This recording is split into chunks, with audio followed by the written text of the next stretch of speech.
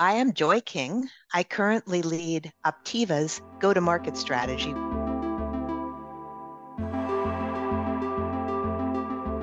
It's a fundamental change in mindset and technology, and that's the real threat in the telco space.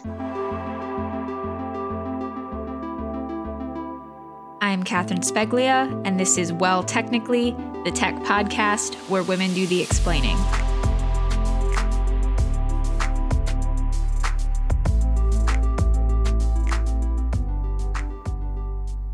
Hi, Joy. Thank you so much for joining me. It's a pleasure to be here. And it's a pleasure to have you. And today we'll be discussing the changing telco business model, what the risks are, what's contributing to these changing models, and also what telcos can do to really stay ahead of these changes.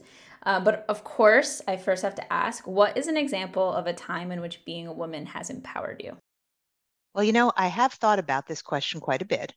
And I have to tell you that the most empowering thing for me is when I see the impact that I'm having on other women. I'm always amazed and proud of how much you can help others just by being visible yourself. A few years ago, I was part of a 1,200 person senior leadership meeting for a large company. On day 3, I took the stage. I did give a fun presentation, but I did not expect a standing ovation. Then I realized it wasn't because I was a good speaker, but instead because I was the first woman in 3 days to be seen on the stage. That's what made me proud and a little angry too.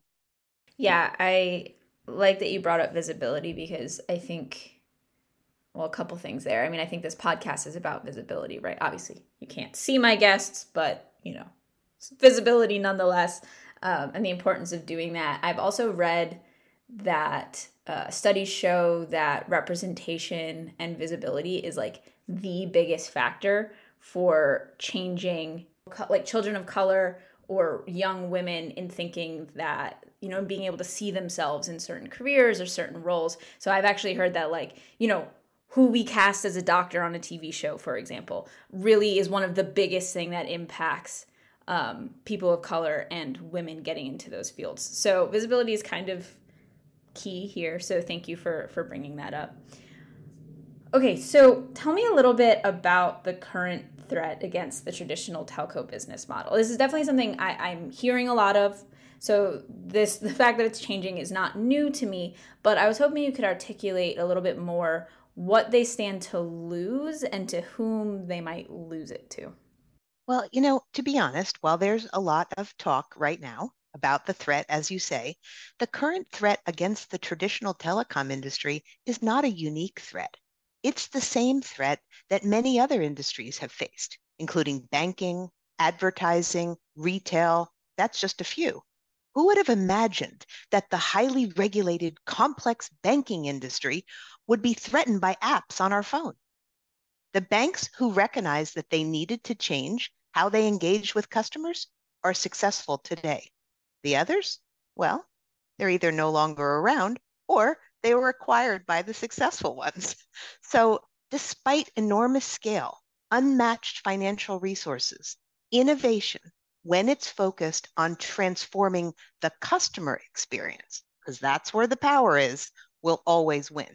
Now, in the telco market, new market entrants like, you might not have heard, but Nova Energy in New Zealand is an electric company. Did you know that now you can bundle your mobile services with your monthly electric bill? I like that. It's pretty cool. How about Guinea Mobile in Peru, where now they introduced the first fully digital onboarding for new mobile subscribers? You know what it takes? 4 clicks and 5 minutes, and you have a new working phone. And by the way, you don't have to go to one of those offices, pick a number, and wait in line. These are just examples of companies who saw the opportunity and are leveraging contemporary technology to enter and to win the race. Talk to me more about these contemporary technologies that are contributing to this change. I mean, obviously 5G is a huge one, but how are these other companies able to do what they're doing now? Well, so 5G is a part of it, but to be honest, it's only a very small part of it in my judgment. Let's talk about the bigger picture of telecom industry. What was the original definition of the telco industry? It was scale.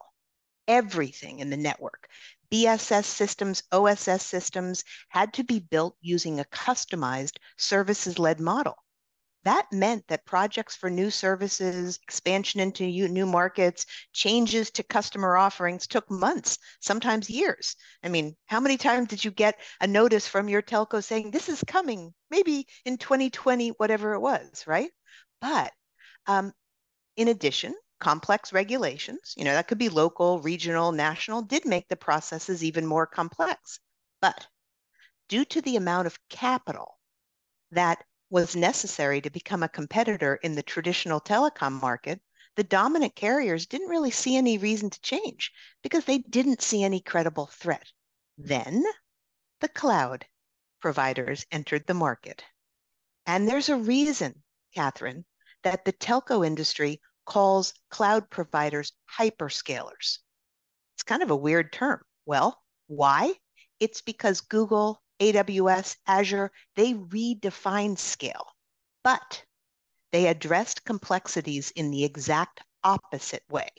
Instead of writing millions of lines of code for each individual product, customized for their infrastructure, they created what they call a cloud native, open architecture, software based approach to everything. Now, they take action and innovate in weeks, sometimes even days, not months and years. Speed and agility is how they measure success. And by the way, money is proof. It's a fundamental change in mindset and technology. And that's the real threat and what has to change in the telco space. Yeah, so talk to me more about what has to change in the telco space. Obviously, everything you just mentioned, as someone who covers telecom, I know those things, cloud native, software defined, that's all already part of the telecom conversation. So I guess those are the things that need to change. But but what more can you tell me about, from your perspective, what you think telcos need to do right now?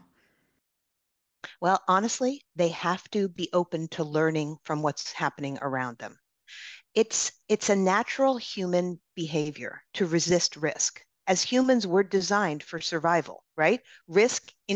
Any kind of change introduces risk. So we're naturally against change. Well, change is inevitable. And anyone who thinks that resistance is a winning strategy professionally is going to lose. The telcos need to recognize that their old approach to technology is holding them back. They need to pivot from thinking about underlying commodity level infrastructure and complaining about the capital costs of 5G fiber to really thinking about a modernized, completely digital customer experience. Customer first, not infrastructure is it all. And honestly, sunk costs in legacy infrastructure might be a deterrent for the finance department, but reinventing themselves in a contemporary way is the path forward. Now, I don't know if you know the CEO of Constellation Research. His name is Ray Wang, and he's one of my favorite analysts to quote. He said quite a few years ago, but he was right then and he was right now.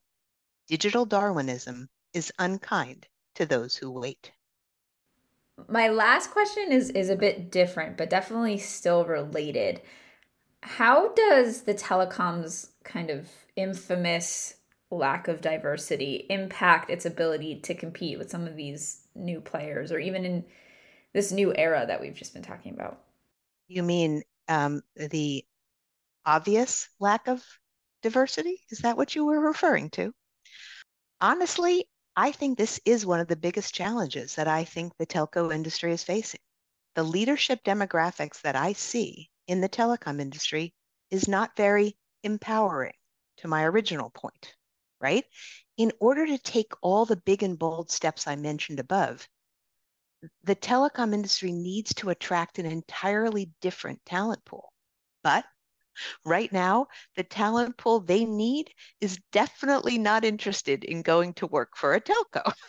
At a recent event in the UK, it was actually called DSP Leaders Forum. One of our executives at Optiva, Sebastiano Taverato, who is a very candid speaking Italian, and he also is based in the Bay Area, said, hey, it wasn't cool in the Bay Area to tell anybody that you work for a telco. He said, quote, if you tell them you work at a telco, they think you need a hug. But making a strong and compelling play for leadership diversity, including gender, but even more important, younger leadership is going to be a foundational part of this innovation and success. And I'll leave you with another quote from a former Disney executive. I like these compelling and memorable quotes. Duncan Wardle said, do we all look the same? If the answer is yes, chances are you're thinking the same too. Exactly, exactly. And thank you for reminding us that diversity is not just about gender diversity or That's even right. race and ethnicity. I mean, age diversity is huge here, especially if we're talking about innovation and new ideas and all that kind of stuff. And we know that the telecom has a hard time getting young people excited about the industry. So it's important we figure it out. Well, the digital experience is not a new and cool concept for the next generation. It's the only environment they know. However, if the leadership of the telcos sees that your phone is also a way to engage with things, wrong. We have to really be focused on leadership diversity, on age, gender, culture, all of that, so that we all have different opinions about the experiences we want. And we have to flip the conversation from infrastructure to the customer experience. And that will change the game. Absolutely. Joy, thank you so much for this conversation. This, like I said, a topic I'm familiar with, this changing landscape, but I feel like you really explained it to me in a, I don't know, kind of concise and very clear way. And like you kind of went back just far enough for me to, to understand how we got where we are. So thank you so much for joining me today. It was a pleasure.